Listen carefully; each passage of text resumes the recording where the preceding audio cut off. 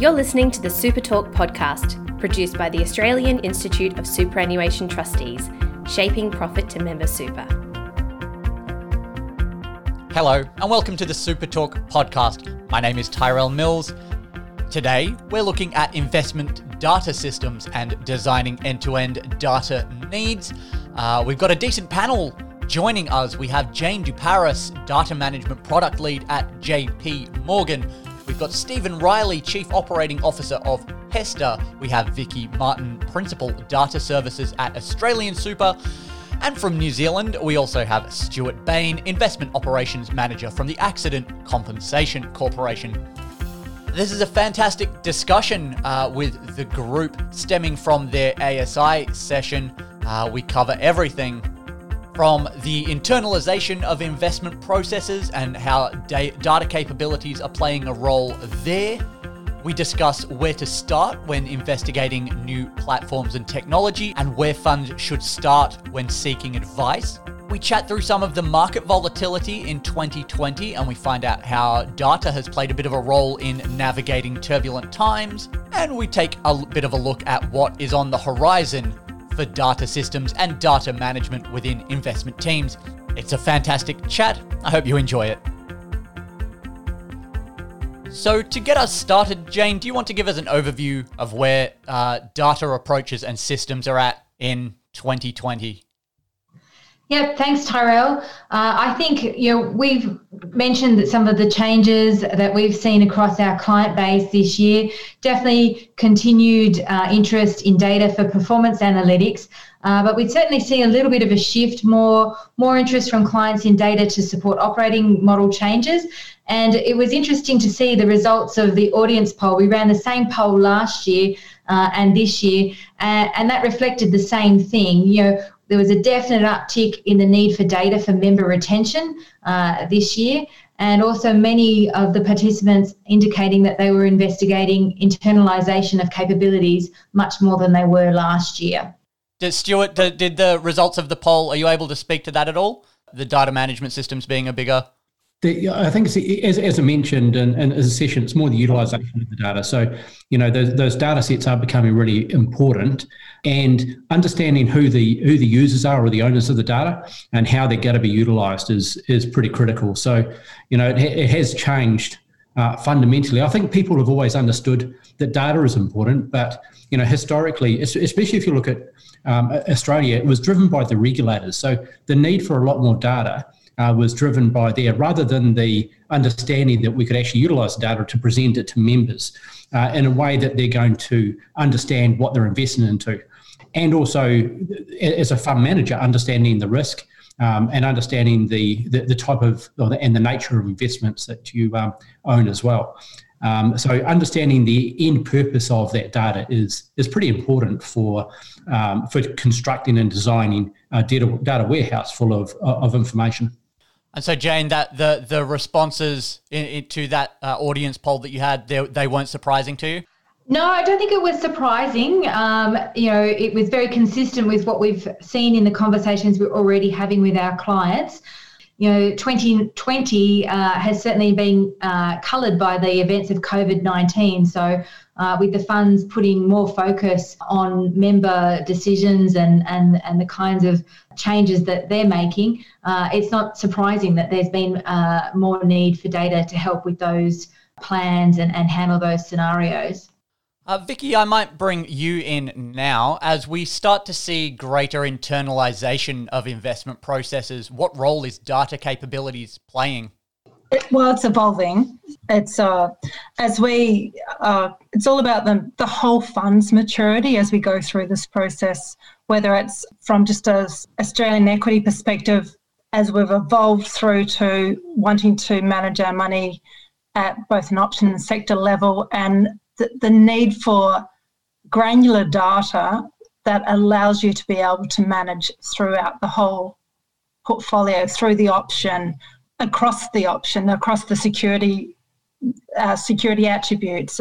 As we start to move more into capital markets, that granularity of data attributes for fixed income and swaps and all those sort of securities is really important. Timely data bringing it in as quickly as possible so that we can manage it today and not need to wait for a couple of days to get that into our portfolio management system.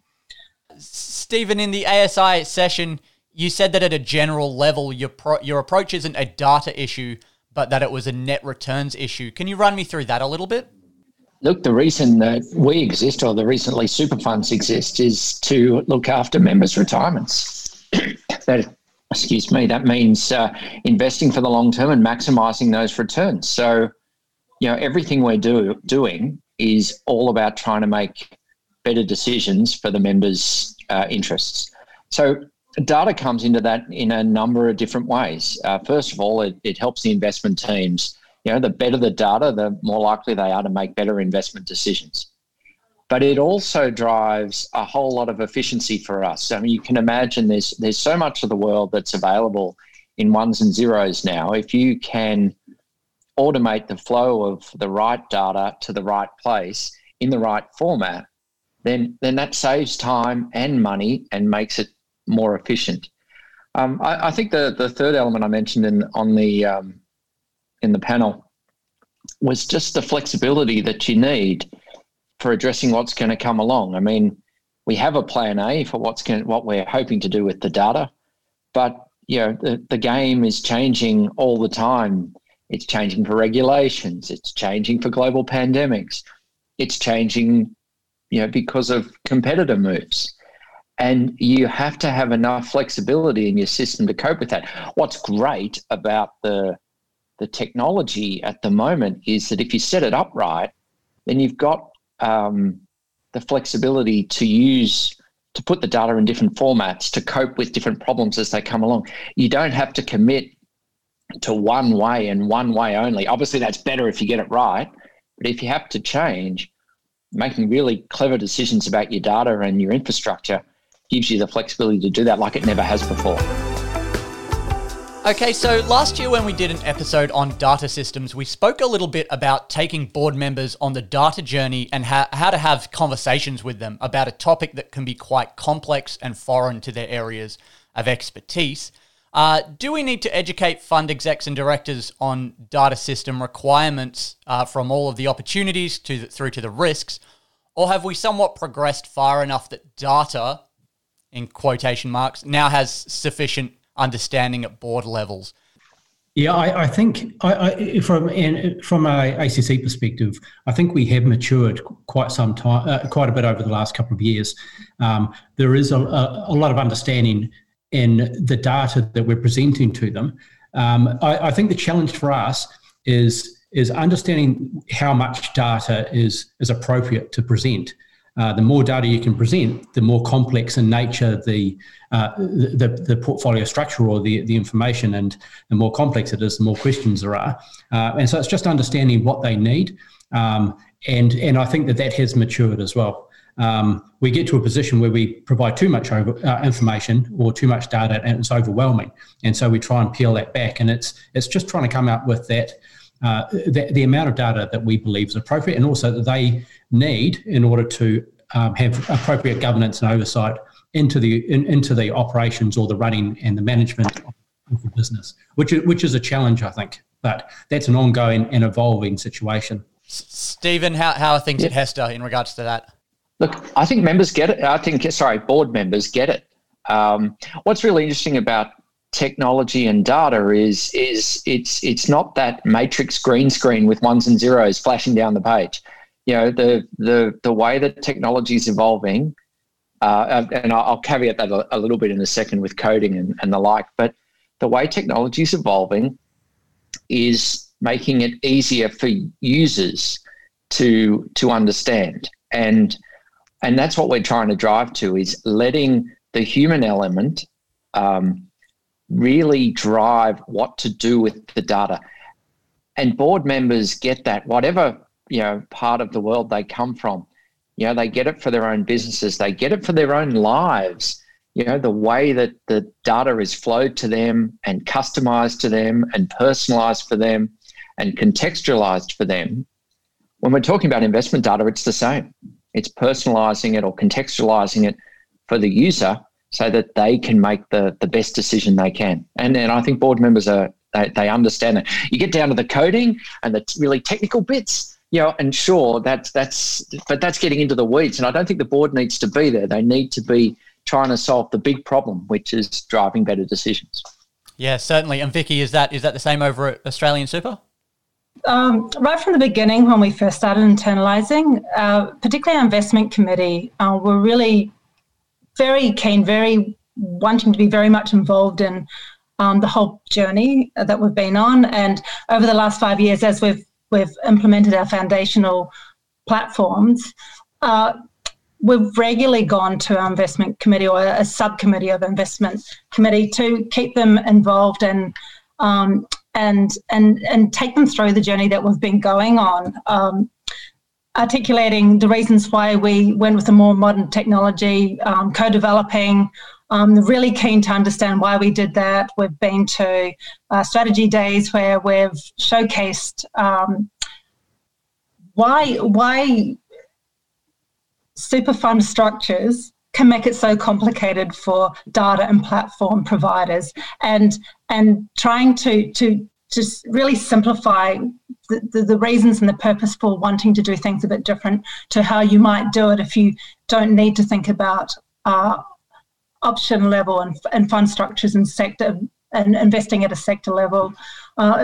Super funds are so different to fund managers, and that fund managers are often managing at a single portfolio, a single mandate, where we have to look at both, not just what we're managing internally, but joining up the external manager portfolios as well, and then trying to manage as a portfolio across both the external and the internal. And so just bringing them along on that journey, it's actually been really nice having them involved.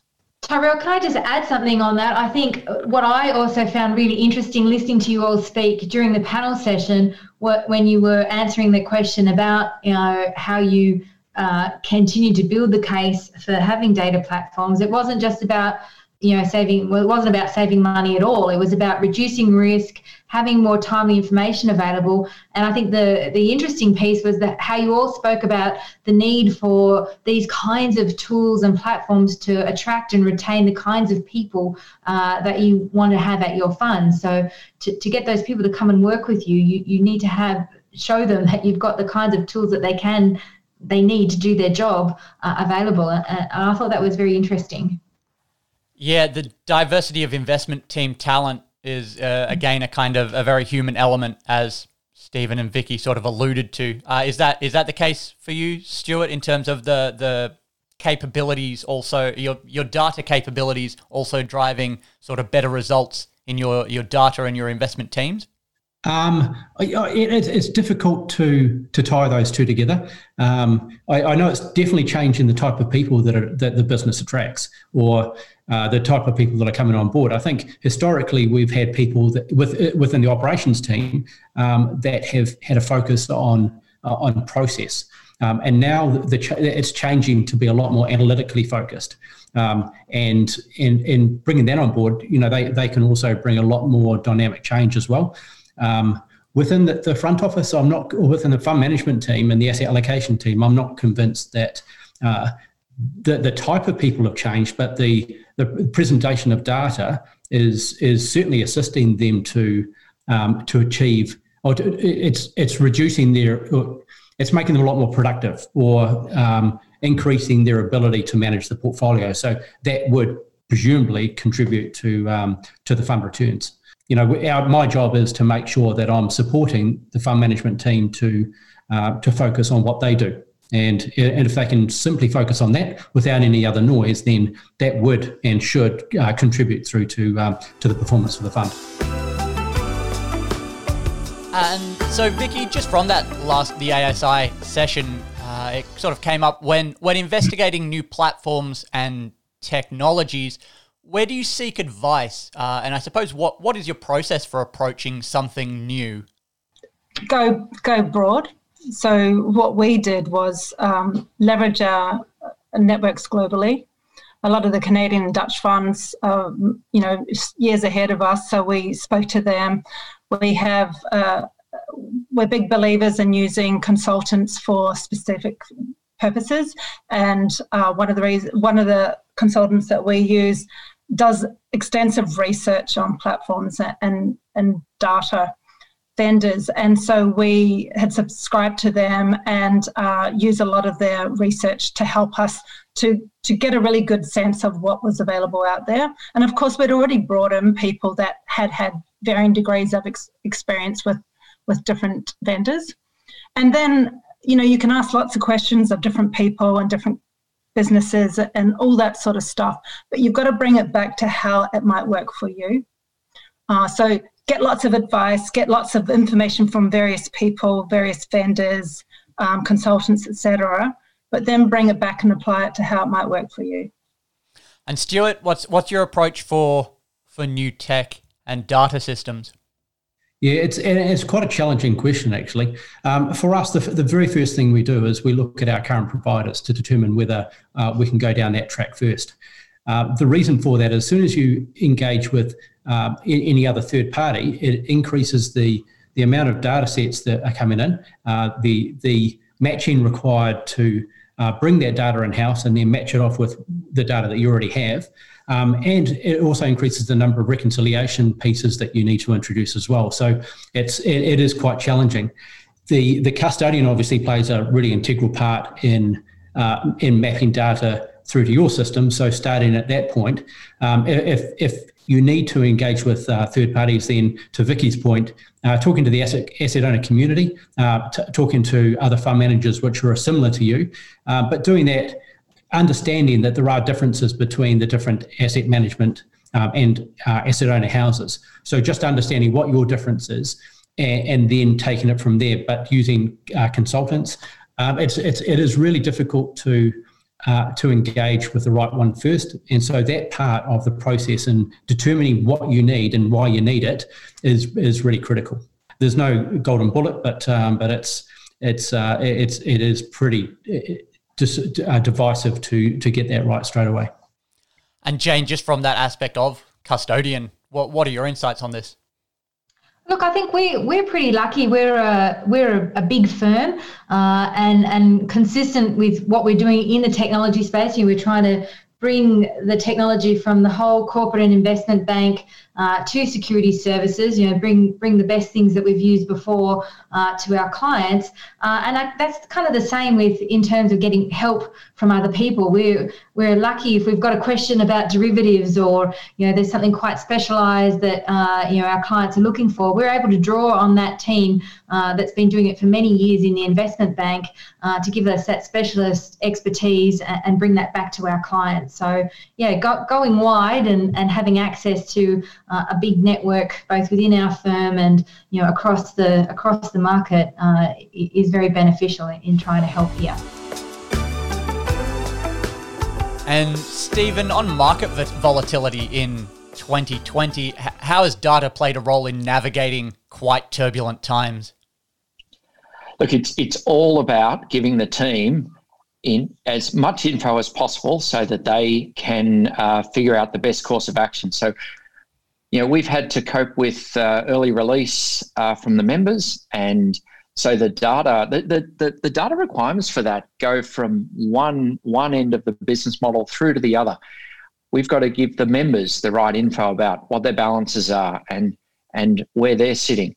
And then right at the other end, we've got to, talk to the investment teams about the liquidity that we need and the sorts of decisions they need to make sure, one, Hess didn't have any problem meeting the liquidity requirements, but the ripple effect on the rest of the portfolio had to be managed. So we've had to look at valuations. We've had to look at the getting as up-to-date data as possible. We've had to look at how to report on that. It's the really challenging thing of 2020 has been considering all the different angles and at the same time, focusing on the main thing, which is return for members. Just finally, as I mentioned, we had a podcast episode on data systems last year at last year's ASI conference. There is a good chance it will still be on the agenda next year. So if we're sitting down together again this time next year, hopefully we'll still be in this, all be in the same room. But what key things do you think we might be discussing in a year's time? What's on the horizon? I think we'll be talking about flexibility. I think we'll be talking about automation.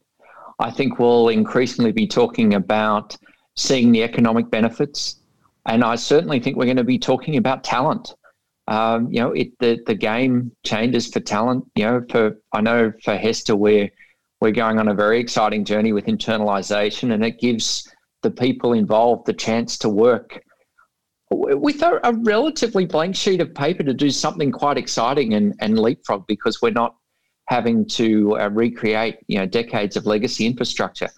And so, and I think we're going to see that sort of journey. I appreciate, Vicky has been on that particular leg of the journey for a lot longer than we have.